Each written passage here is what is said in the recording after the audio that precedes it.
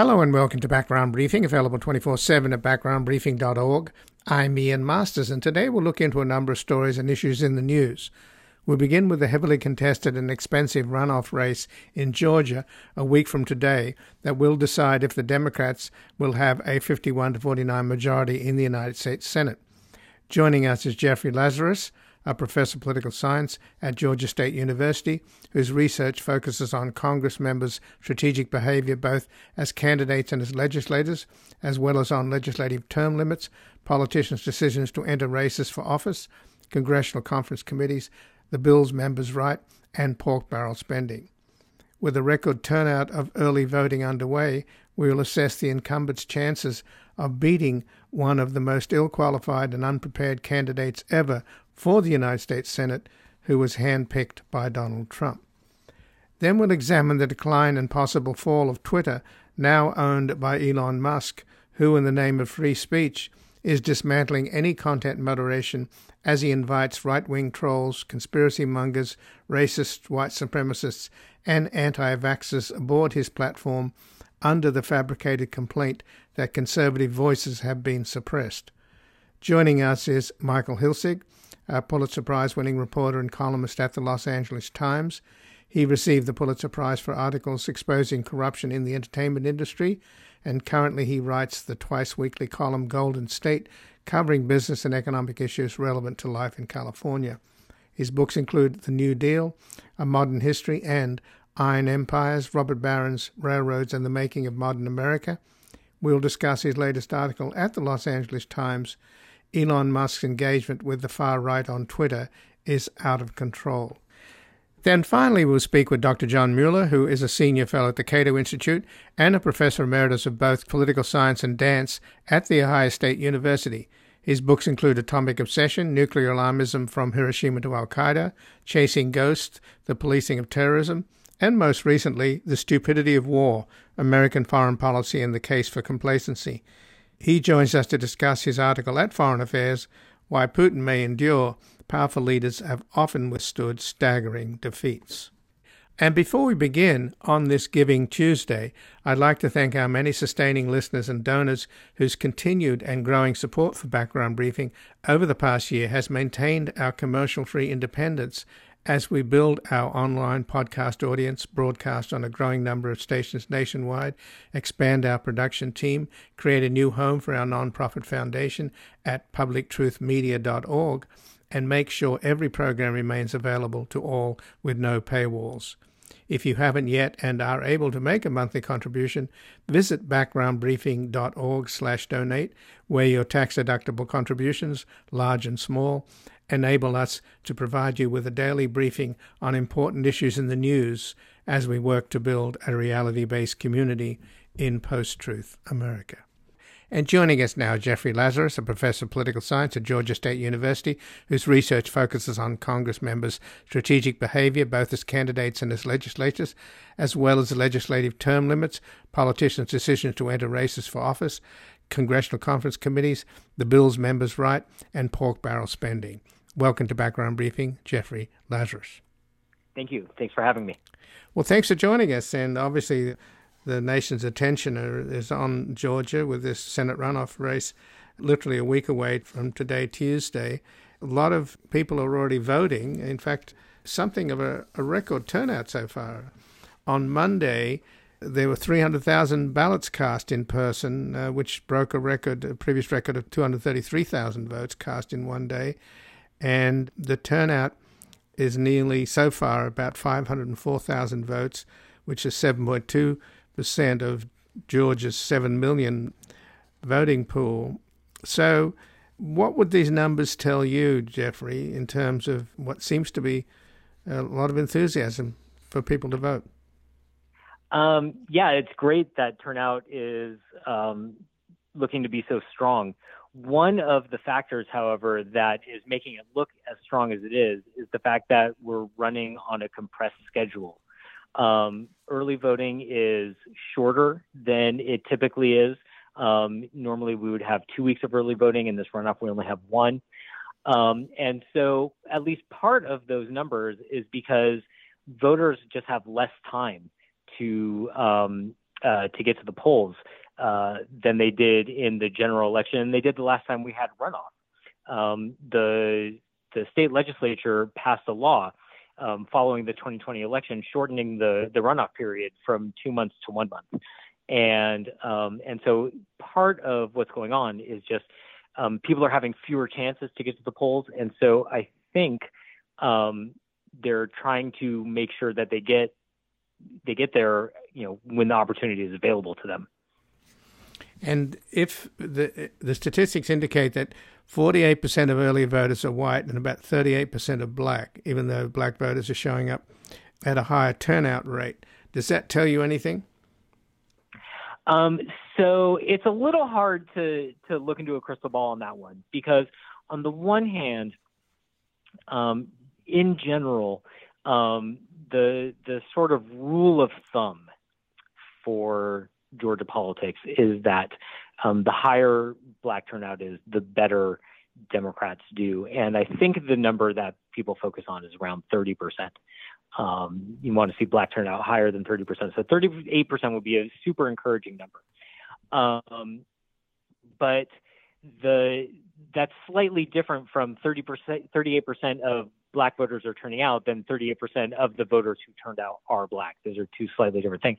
But the flip side of that is Democrats tend, at least in the last couple of election cycles, Democrats are tending to vote early more than Republicans are.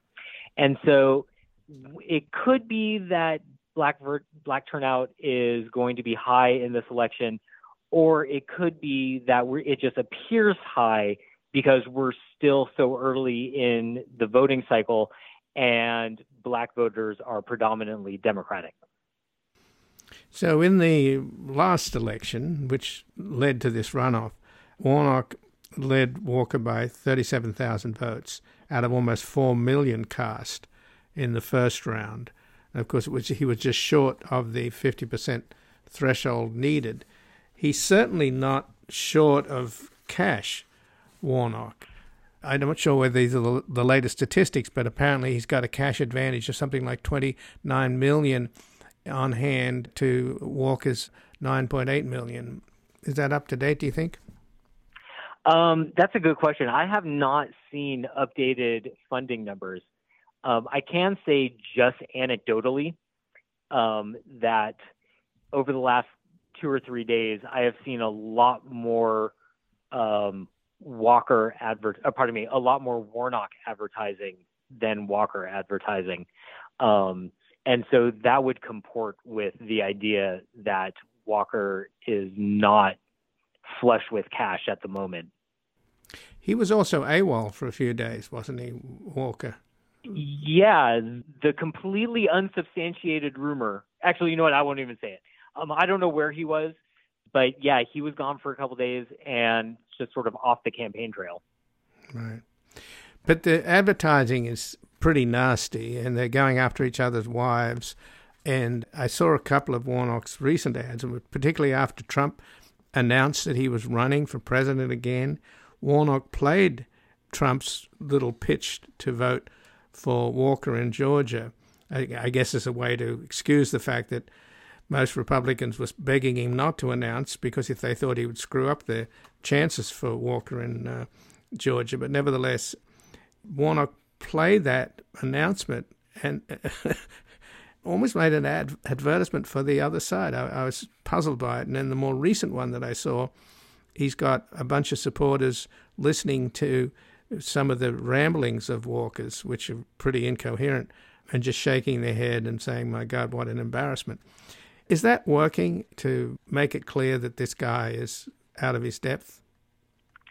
Yeah, I actually think that it's, from a strategic point of view, it's a good move on Warnock's part to just show some raw footage, because it's been more than once that Walker has been in front of a television camera and just spoken, at depth about things that the listening audience has no clue what he's going on about.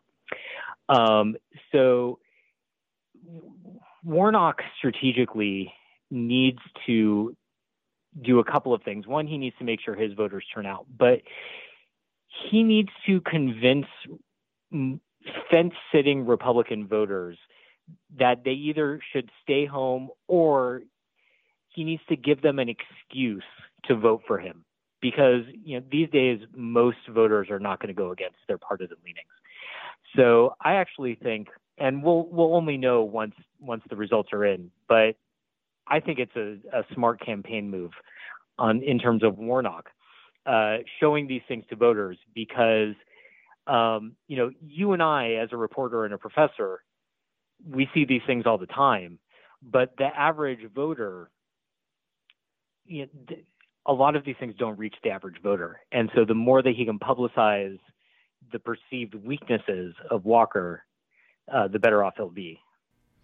But is there a problem that the Democrats have in as much as they've already won the Senate, narrowly, of course, and it would make a big difference if they could get that extra vote to have 51-49, make a huge difference to their ability to get judges on the bench, etc. But the fact that that crisis is over, in other words, the Democrats did hold the Senate, do you think that might depress the Democratic vote? No, I actually think the opposite is true. I think it's more an advantage for Warnock than it is for Walker. And the reason why is that by any objective measure, Warnock is a better candidate than Walker is.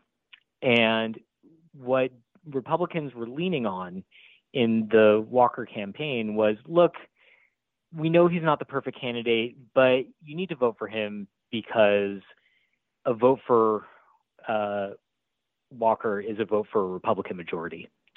And they don't have that to lean on anymore, right? A vote for Walker is no longer a vote for Majority Leader McConnell. It's just a vote for this guy.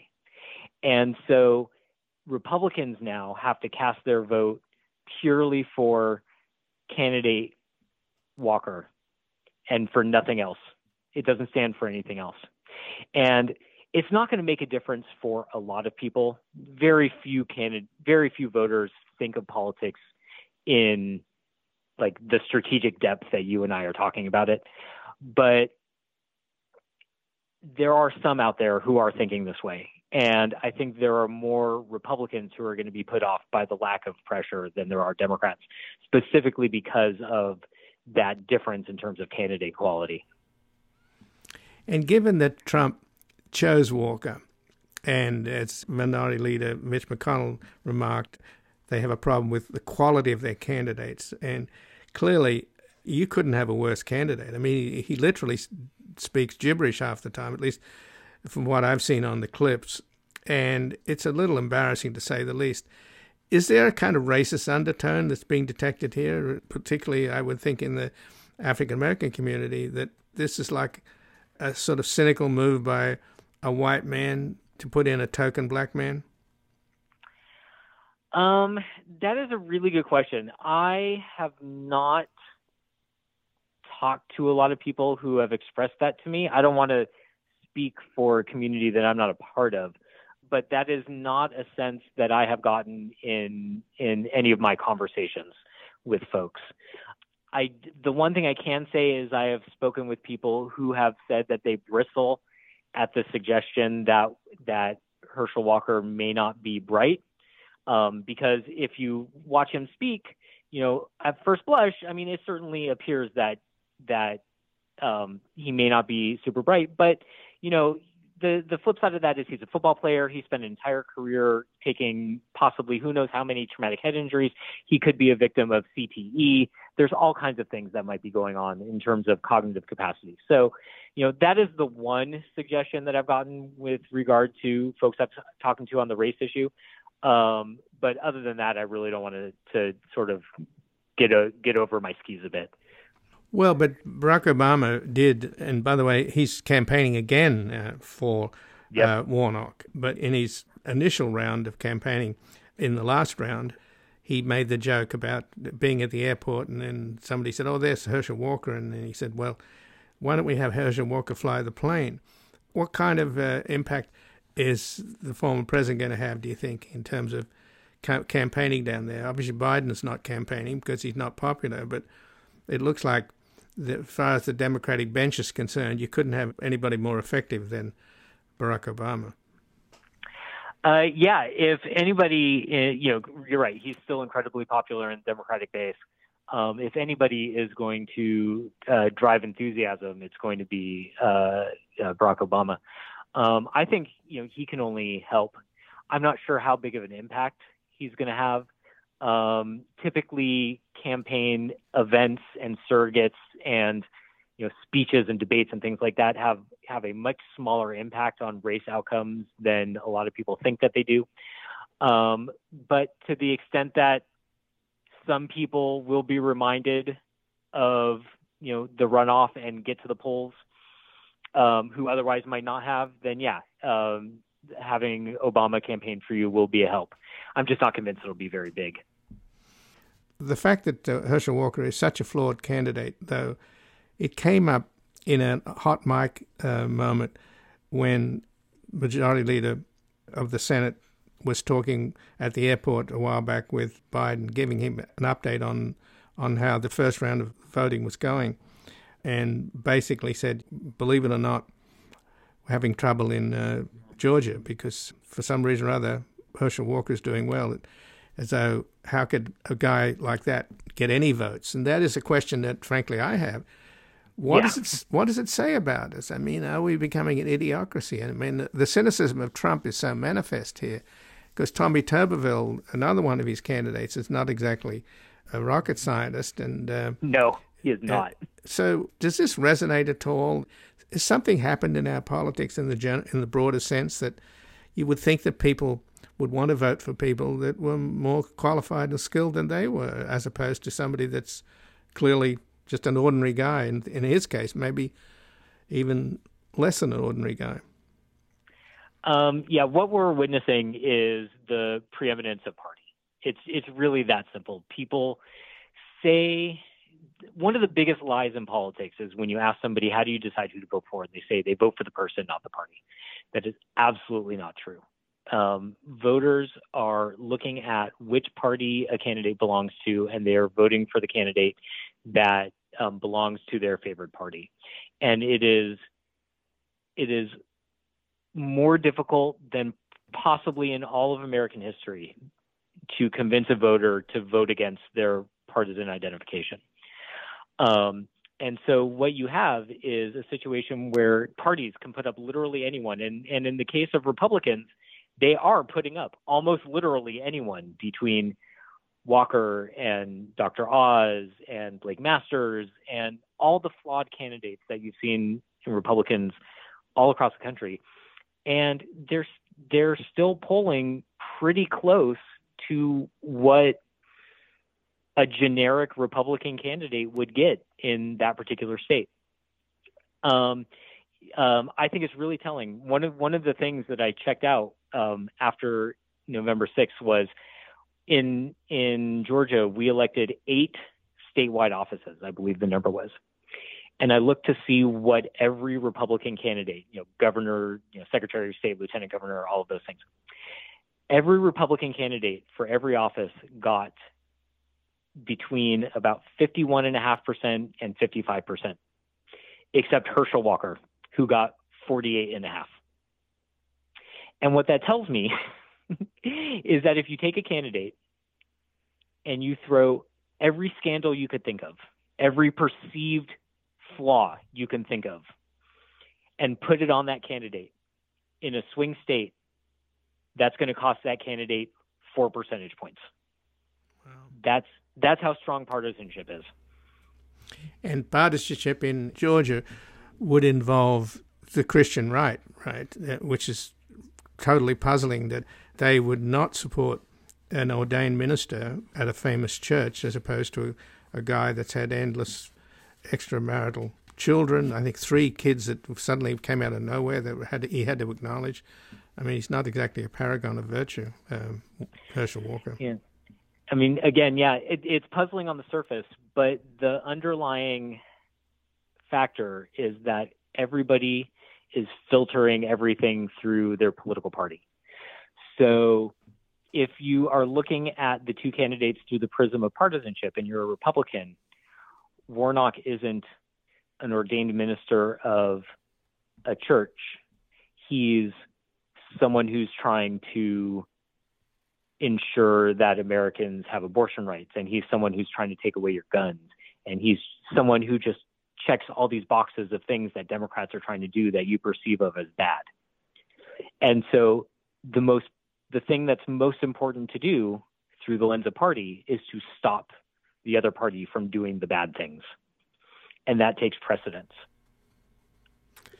Well, Jeffrey Lazarus, I thank you for giving us an update on this critical runoff election that will decide the extent to which the Democrats will have a majority in the Senate. And it's exactly a week away from today, and all eyes are on your state. So thanks for the briefing.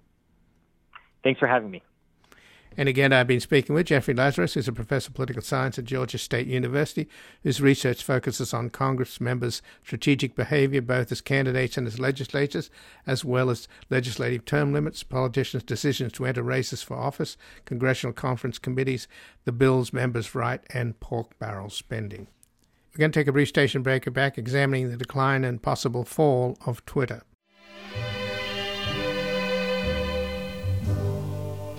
Georgia, Georgia, the whole day through, just an old sweet song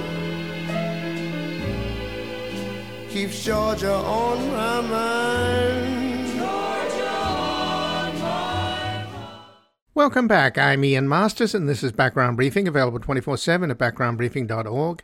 And joining us now is Michael Hilsig, who's a Pulitzer Prize-winning reporter and columnist at the Los Angeles Times. He received the Pulitzer Prize for articles exposing corruption in the entertainment industry, and he currently writes the twice-weekly column Golden State, covering business and economic issues relevant to life in California. His books include The New Deal and Modern History and Iron Empires, Robber Barons, Railroads, and the Making of Modern America. And his latest article at the Los Angeles Times is Elon Musk's engagement with the far right on Twitter is out of control. Welcome to Background Briefing, Michael Hilsig. Thanks, Ian. Good to be with you. Well, thanks for joining us, Michael. And much of what's happening with Twitter, starting with the purchase itself, which clearly Musk had second thoughts about, tried to get out of, ended up overpaying for, and now he's stuck with it. So the assumption was that maybe he was stoned one night and decided to buy Twitter or whatever. But as it sort of degenerates into this kind of right-wing free-for-all, and many progressives and liberals are being purged, which I'd like to talk to you about further, which you've written about, is it possible, though, Michael, that this is the real Elon Musk that's being unmasked, that these are his real attitudes? In other words, he is a kind of right-wing troll? I think there's no question that this is the real Elon Musk, and I think it's always been the real Elon Musk. I think he's sort of kept a lot of these thoughts to himself. I mean, he's been out front about some of it, but he's always been sort of a willful, arrogant guy, certainly since Tesla and SpaceX became relatively successful. So, I don't really think he's changed. I think his public persona has undergone a dramatic change, mostly because of his behavior with Twitter. How much worse can it get, though? I mean, it seems to be spiraling into a kind of a sewer of hate and conspiracy. Well, it can get much worse. I mean, it can get worse until it completely implodes. Just today or maybe yesterday, Twitter announced that it's no longer going to do fact checks or block anti-COVID propaganda from the platform. This is something that makes Twitter, I think, unique among social media platforms, most of the others of which have taken strong stands against COVID misinformation. Twitter is now not going to do that. That makes Twitter now more of a public health threat than it used to be, because it's not even trying to stem the sort of anti-science propaganda that's been afflicting us now for a couple of years. So it can get worse. I think at this stage, most users, including myself, have been unnerved by the idea that there's going to be more hate speech allowed on Twitter, but we haven't seen that much of it in our own timelines. I mean, I've certainly seen more spam on my account or my timeline on Twitter than I had before, but I haven't seen that much, Nazism and racism and anti-Semitism yet. But certainly there are indications statistically that is becoming more of a problem, and as it continues to become more of a problem, Twitter will get worse.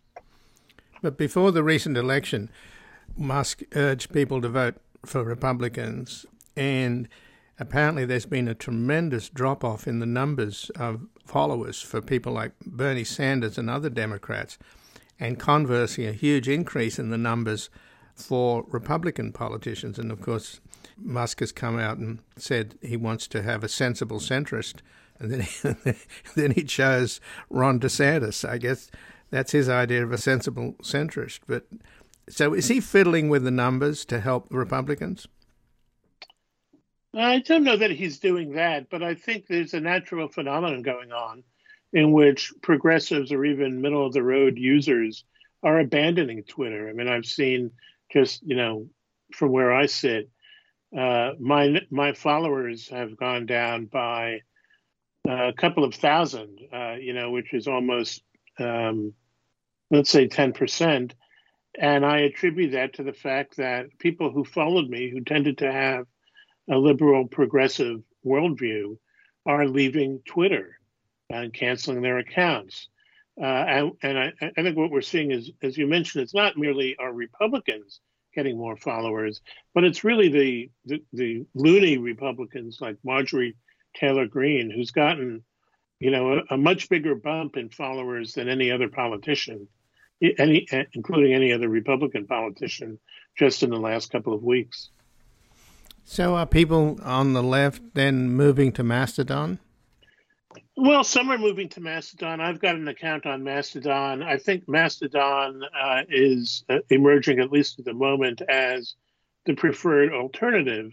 But that said, I hope, but I don't really expect that Mastodon is going to become a viable or an analog to Twitter anytime soon. It's going to take time for it to build up the sort of critical mass in user base that Twitter has had, and it works a little bit differently. So it's a little hard to see, how it's going to serve users. I mean, I have about 1,000 users now, but the depth of discourse and the usefulness of Mastodon doesn't approach what Twitter was in its heyday. And in fact, what Twitter is so far still. Twitter's not as useful or pleasant as it used to be, but it's still, at this point, the leading game in town for those of us who used it, to basically, I used it to get story tips. I used it to get information in areas that I was personally interested in. And that was, one of the great virtues of Twitter was that you could curate your followers. You could determine who you wanted to follow because you found other accounts useful or informative, and you could block or simply ignore those that you didn't care about or didn't find useful or interesting. So you can still do that, but as more educated, progressive, liberal users flee, that's going to hurt. Well, it's worth noting that Twitter was the social media platform that helped bring about the Arab Spring in Egypt. But it seems to be losing its steam in terms of, or at least it's becoming co-opted by the right. At the moment, you've listed in your article at the Los Angeles Times, Michael Hilsig, Elon Musk's engagement with the far right on Twitter is out of control. I mean, Pepe the Frog, which is this racist trope. He just tweeted that out. He went after Colonel Vindman, making references to the sort of invisible hand of the Jewish conspiracy and pulling the strings of. Yeah, he's. The single most destructive force on Twitter today is Elon Musk, and I've written at least twice that if Twitter is to be saved, he has to go away. He has to stop tweeting. He has to give up any decision-making authority over the platform to a CEO who comes to Twitter with credibility among advertisers and credibility among users. And Musk has to basically take a back seat and just not be involved as anything but the owner. I don't think it's in his lifestyle to do that. But if he doesn't do that, then advertisers are not going to come back. Legitimate advertisers, consumer good manufacturers are simply not going to be comfortable having their campaigns on Twitter if they don't have some sort of predictability as to what's going to be posted next to their ads. Users are going to become more disaffected. He's basically going to burn the place down at both ends. He's not going to get advertising revenue. He's not going to be able to sell subscriptions to anybody who, wants to be part of this club. And he's going to lose a critical mass of users that any advertiser would want to address. So we haven't seen it in the day-to-day workings of Twitter. It still functions, but one crisis is going to bring the site down, and it's going to be very hard to recover. Well, already in terms of advertising revenues, he must be hurting because he's lost Ford, Jeep, Chipotle, and Merck, and Apple. I mean, interesting enough, Twitter itself, under its previous management, it wasn't making a profit, right? Well, in the last, call it 10 years, Twitter has had 2 years in which it was actually in the black. And I think that was 2017 and 2018, if I remember correctly. And that was in part because of sort of a tax arrangement that it made. But it hasn't, it could be profitable if it does things right. It's not been profitable in the last couple of years or in the years before 2017, 2018. So it struggled. And part of that was it struggled to make a case for advertisers. Well, now it can't make a case for advertisers except for sort of fringe companies who you don't really, necessarily want on your platform. But yeah, I think it was Media Matters for America compiled the list, and they found that 50 of the top 100 advertisers on Twitter pre-Musk have either, stopped advertising completely or suspended their campaigns. We hear, we get reports and op-eds and essays by people who are responsible for brand management in major companies who say that, as an advertising platform, Twitter doesn't function for them anymore because they don't have they don't get the service that they need as advertisers to know if their ads are being watched or, how they're performing. So they're not coming back until they get a sense that this is a functioning advertising platform. And that's leaving aside the fact that, a middle of the road legitimate consumer company, any brand manager who went to his or her boss and said, I think it's time to go back on Twitter would be fired, before the end of the day, because you just can't make that case right now. Well, one of the more disturbing things that Musk is doing is that he's apparently listening to these far-right trolls. They're advising him. He, like a lot of people on the right, have this obsessive, inflated idea of Antifa being the kind of axis of evil and this powerful force, when in fact it's a decentralized, amorphous group. But what he's doing now is he's deplatforming some prominent researchers of the far right, who actually, one of them is Chad Loder, is an anti-fascist researcher whose open source investigations of the January 6th Capitol Hill riot led to the identification and arrest of a Proud Boy whose face was masked, who attacked a police officer. And so he's being deplatformed on the advice of some of these right-wing trolls who are obsessed with Antifa. They see Antifa under every other rock, along with the Black Lives Matter. Right. Well, he's doing that. You know, he's got the circle of advisors whispering into his ear. He's bought completely into this idea that woke, you know, however you want to define it, that, you know, woke is a danger to the republic. You know, I mean, this is, you know, the conservative Republican talking point. It's, you know, there's no truth to it. There's no sense to it. And here's Musk sort of repeating it with, you know, approving remarks. Look, I think from what we've heard about, you know, from people who've been in his inner circle or just outside his inner circle at his other businesses, you know, they say, look, this is a guy who needs to be managed, and he needs to be managed carefully, or he goes off the deep end. And, you know, at places like Tesla and SpaceX, you know, there were entire platoons of middle managers whose job it was to, you know, keep Musk out of the way of the people who were doing the job, and keep, you know, his cronies from interfering, and also just, you know, protect the company from him so that people could do their work, and then he could take credit for it. You know, nobody minded that. But he doesn't have that at Twitter. So he's got this peanut gallery of venture capital cronies and right-wingers who are telling him how brilliant he is, and he's doing the right thing. And he clearly craves that sort of validation. He's not going to get it from the progressive ideologues or Democrats. So he takes it where he can, which is the right wing and Republican loonies.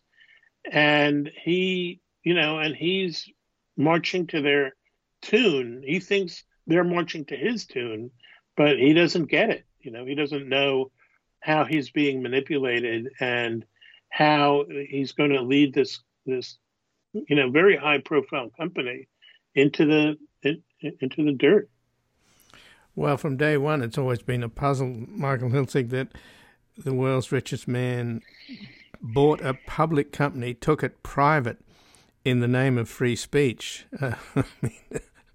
And then now on top of that, you have to add that he's running it into the ground or turning it into a kind of right wing. Yeah, right. Well, his talk about free speech, I always took as sort of lip service because he never really defined in any cogent way or consistent way what he meant by free speech, and he never showed that he understood the implications of taking off moderation and restrictions. And every other social media platform has grappled with this and found some answers and created policies and methods and teams to implement serious policies on free speech that don't allow trolls to take over their platforms. YouTube has had to go through this.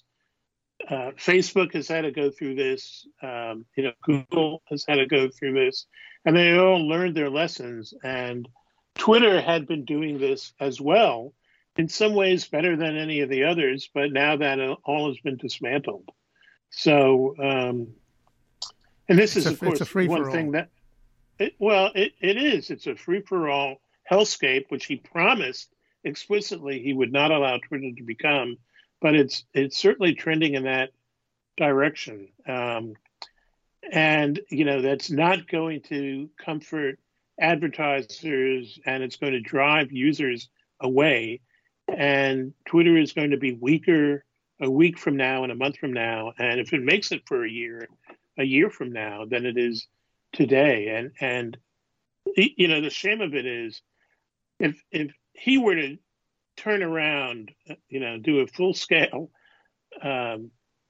change tomorrow and actually, restore all these policies that he's eviscerated and bring people back and put people back in place, it's not going to recover in a day. It's at this point, it's going to take months to get back to where it was, if it ever does.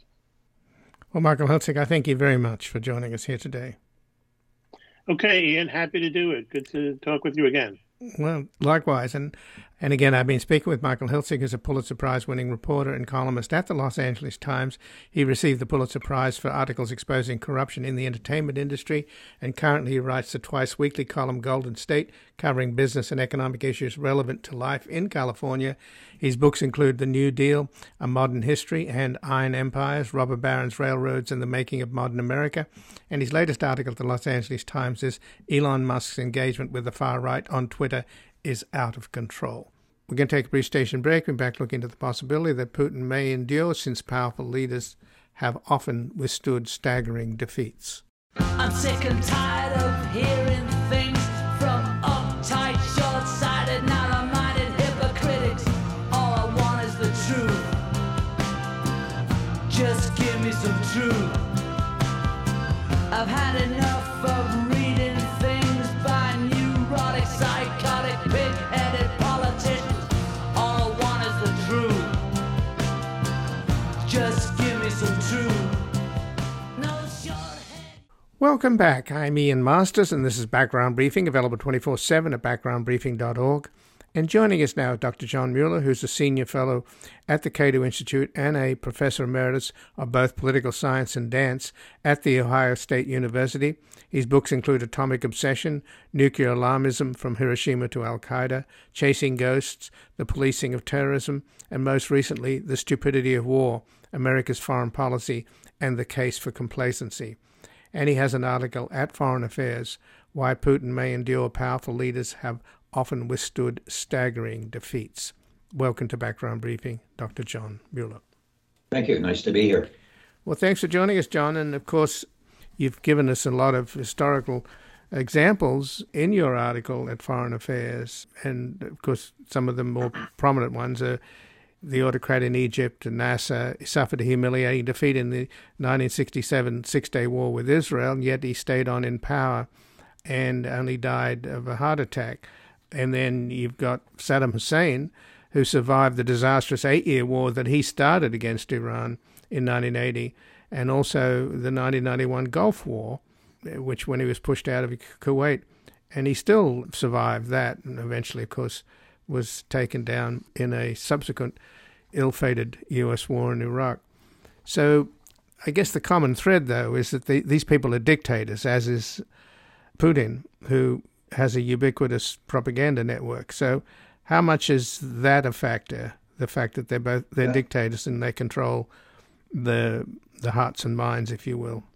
Yeah, and they also control the security apparatus, which is probably even more important.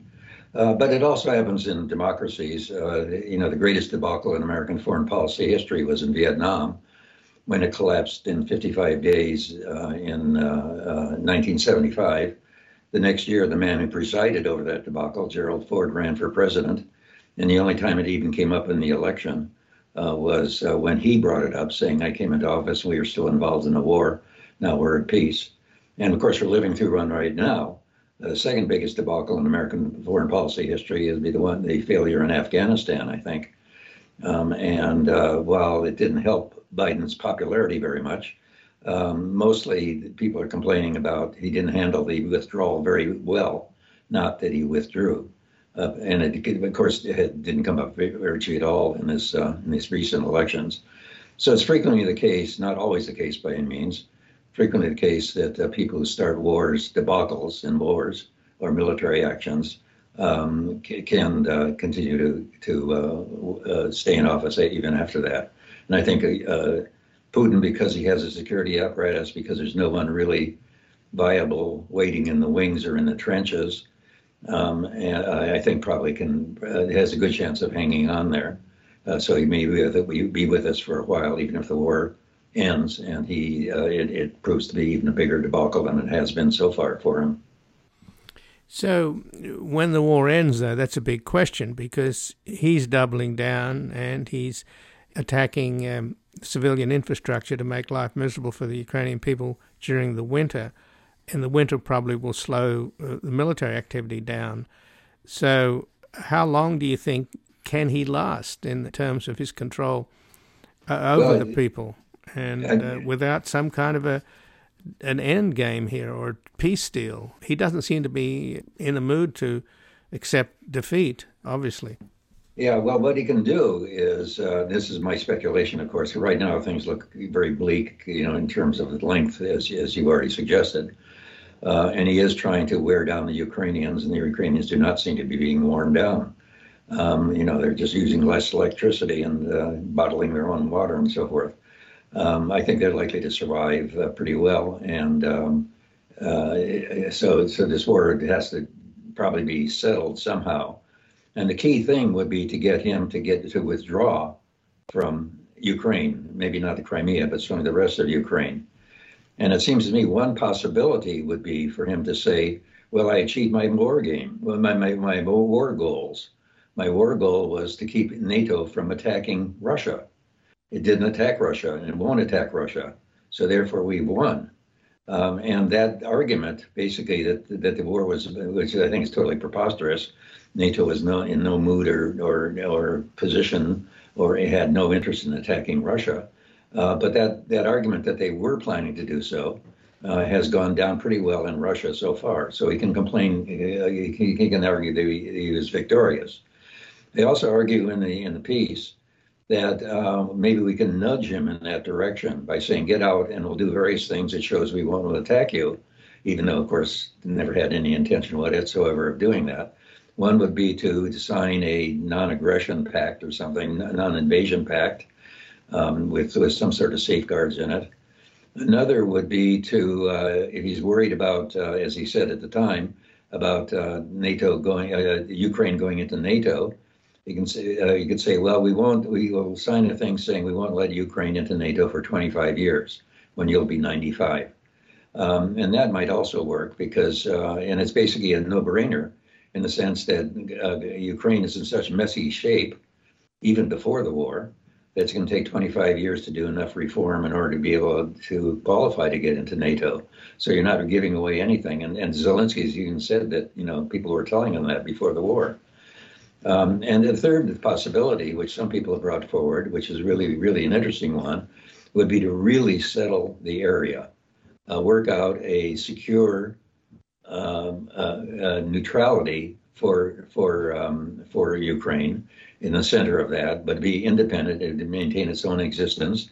It would continue to hate Russia for a lot of good reasons, obviously, and it would be similar to the kind of thing that was worked out with Austria after World War II in 1954-55.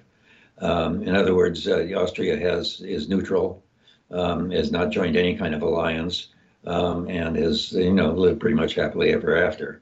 And a possibility of something like that, which is settle the whole middle area of Europe, would be a possibility, it seems to me.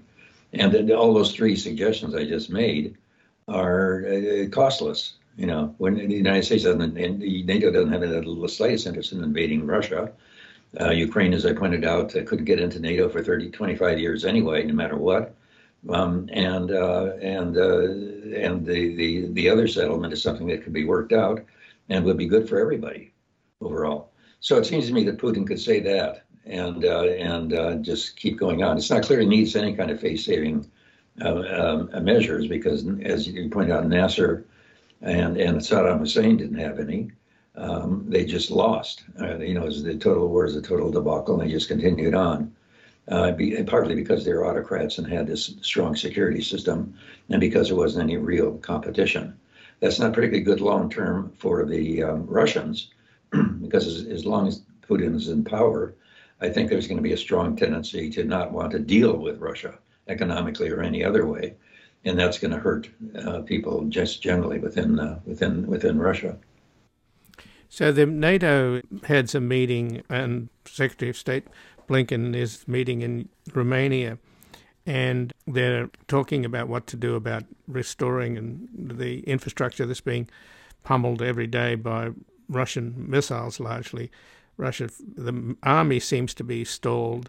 The Navy and the Black Sea Fleet is pretty much out of commission.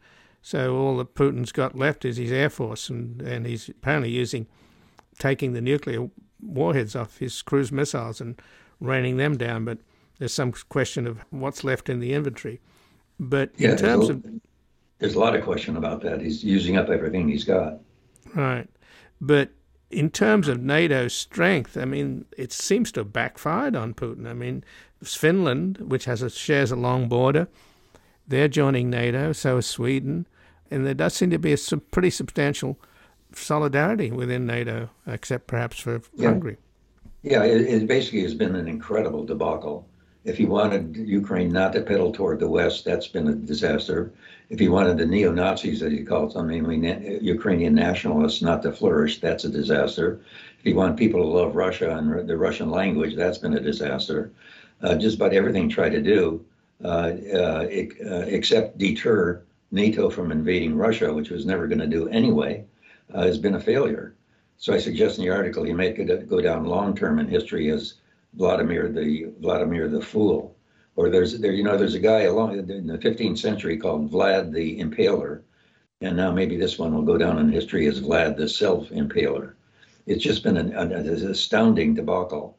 But my point is that even though the debacle is very clear to everybody, I think, certainly in the West, it doesn't mean necessarily that Putin would go out of office. The danger from the standpoint of the Russians also would be if Putin isn't there. Putin has provided a certain amount of stability. And while they may not like Putin, they can imagine a lot of things which are one hell of a lot worse than Putin, namely like a civil war or something, like the way Yugoslavia was, for example. And so that would also temper things. But anyway, it does seem to be that people are perfectly willing, as the United States was after Vietnam and after, as it is now, after Afghanistan, to say, well, it didn't work. Let's go on to the next thing. What else have we got to worry about? It's very easily often, even though it seems disastrous at the time, and indeed is in many respects, it doesn't follow that there'd be a major upheaval overall. It can go back to the way it was before, which is better than total chaos, for example. Well, one of the ironies of Russian politics is that Putin is a kind of moderating force. As bad as he is, there are many, many worse people waiting in the wings, and the nationalists are pushing Putin to the right, and they're absolutely bloodthirsty. They want to use nukes and absolutely burn Ukraine to the ground. And on the other hand, what liberal opposition is left, which is pretty minuscule, they've pretty much left the country. I mean, hundreds of thousands of young, talented young Russians have left. So that seems to be the situation, that maybe he's actually gaining strength by moving to the right. But he's got to pander to these people because their aims, the nationalists, are completely unrealistic, and not to mention bloodthirsty. Yeah, but being bloodthirsty and unrealistic means that you're unrealistic. And I think the military, basically, almost all the military analysts argue that this is about all they can do. They can just hang on to the territory they've got. They can't take over the rest of Ukraine, much less invade, Poland or something like that. So you can be as bloodthirsty as you want, but you come up against the hard wall of, okay, that's a great idea, but it's impossible. And that's what I think is happening in this case. It may be that the population, which is growing fast, I think war-weary and war-wary, will accept that. Putin is certainly a lot better than that opposition, obviously, overall. And over time, maybe things can be worked out. He can be eased out of office, or there can be sort of a civilized coup or something like that. But I think his chances of survival are pretty good. That doesn't mean it's good for Russia. It's been a disaster for Russia. And that will continue, particularly as long as Putin is in office, as I said. Right. Well, the historical examples you give, though, in terms of Russia, the war with Japan in 1904, 1905, which was a humiliation for Tsar Nicholas II, but nevertheless he survived until 1917. Right. And then the other example you give is Stalin's disastrous war against Finland in 1939 to 1940. But then, of course, the other disaster for Stalin was when the Hitler-Stalin pact blew up in his face. I mean, he really seemed to have trusted Hitler and didn't listen to his own generals and intelligence people that Hitler was going to renege on it. And then when the Nazis invaded the Soviet Union, Stalin went on a bender and was drunk. Thousands of Russians died as a result of the fact that there was nobody left at the top making decisions as the Soviet army collapsed. But there was nobody around to arrest Stalin. Right. So is that the situation you have in Russia now? He died peacefully in bed in 1953, 13 years later, 14 years later. Yeah, there's also two more recent examples from Russia. One is the debacle in Afghanistan that was started by Brezhnev when it's still the Soviet Union. Gorbachev, who had been part of that decision, though a very junior member, found this thing was to be a disaster and pulled out started in 1988 and then pull him out completely by 1989. And that was completely accepted by the Russians. Everything they'd fought and died for, as with the United States and Vietnam, was down the tubes. And they basically, Gorbachev was eventually forced out of office, essentially, but it had nothing to do with that particularly. The other example is from Russia, in Yeltsin's era, 1990s. He started a war against the secessionist province of Chechnya in 1994. And it was supposed to be, his military assured him, as they had assured Brezhnev, and as they apparently had assured Putin in the current case, that this would just be a matter of days and we'll be able to take over. Instead, they fought about as well there as they're fighting in Ukraine. And they basically fell apart, and the war was going on worse and worse. And Yeltsin then worked out a humiliating agreement with the Chechens by 1996 when he was up for re-election, and he won the election. So you got two cases there of the Russians doing the same thing that the Americans had done when they faced debacle. So debacle, and you talk about Stalin, obviously, it was debacle after debacle after debacle. You're quite right about all that. But the point of that is that he still stayed in power. Sometimes, they are kicked out. For example, the junta in Argentina that started the Falklands War was removed from office. And also, it should be said, Tony Blair, who had been part of the Iraq planning in 2003, was then removed from office peacefully, of course, mainly by his own party. So sometimes it does blow up in your face, but in many cases it doesn't, and it seems to be Putin's got in a good position to be in the survival camp, which is not necessarily good long term for Russia. Well, just in closing, then, John Mueller, where do you think, if we were having this discussion a year from now, where do you think it would be? Yeah, well, I think I'll punt on that one. What we're going to have, we're in sort of a stalemate thing now. We haven't really talked about the Ukrainians, of course, and they're obviously central to this whole issue. If they can continue to force the Russians out, they probably will continue to do so. But a reasonable conclusion is that they will not be able to do that.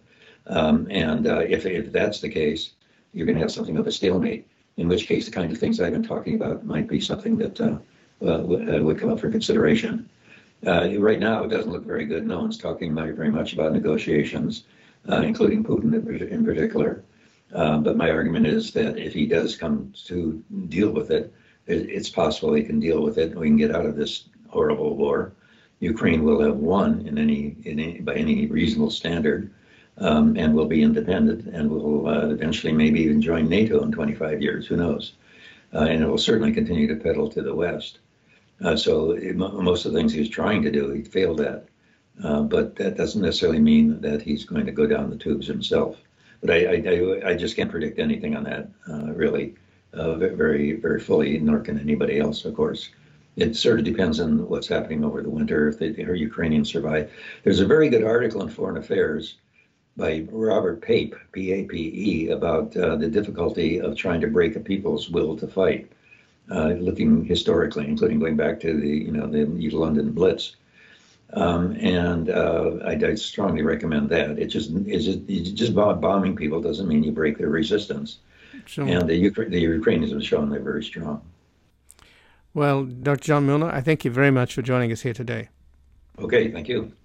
And again, I've been speaking with Dr. John Mueller, who is a senior fellow at the Cato Institute and a professor emeritus of both political science and dance at The Ohio State University. His books include Atomic Obsession, Nuclear Alarmism from Hiroshima to Al-Qaeda, Chasing Ghosts, The Policing of Terrorism, and most recently, The Stupidity of War, American Foreign Policy and the Case for Complacency. And he has an article at Foreign Affairs, Why Putin May Endure, Powerful Leaders Have Often Withstood Staggering Defeats. This has been Background Briefing. I'm Ian Masters, and I'd like to thank producer Graham Fitzgibbon. And to help us sustain this program into the future and assure it remains free to all, please take a moment to support us by going to backgroundbriefing.org/donate or publictruthmedia.org, where you will find our non-profit Public Truth Media Foundation, where your tax-deductible donations, large and small, keep us broadcasting. And if you missed any of today's program and would like to explore our vast archives, you can find us at backgroundbriefing.org, where we'll include extended interviews searchable by topic, and have made it easy for you to sign up for daily email updates that provide links to resources, articles, and books discussed on the program. Also, you can find links there to subscribe wherever you get your podcasts, and we also encourage your ratings and reviews on these platforms. Find us on Twitter and Facebook at Ian Masters Media, and please do help us reach more listeners by sharing this program with friends, family, and colleagues. And I'll be back again tomorrow with another Background Briefing at backgroundbriefing.org. Bye for now. The guy that lived next door in 305 took the kids to the park and disappeared by 9:30. Who will ever know how much he loved them so? That dark night alone in America. A quiet voice was singing something to me, an age-old song about the home of the brave in this land here of the free. One time, one night in America.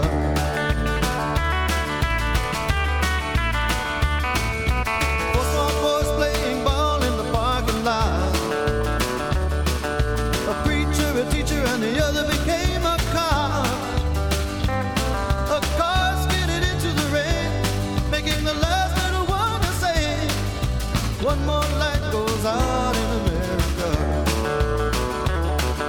A young girl tosses a coin in the wishing well. She hopes for a heaven while for her there's just this hell. She gave away a lie to become somebody's wife. Another wish unanswered in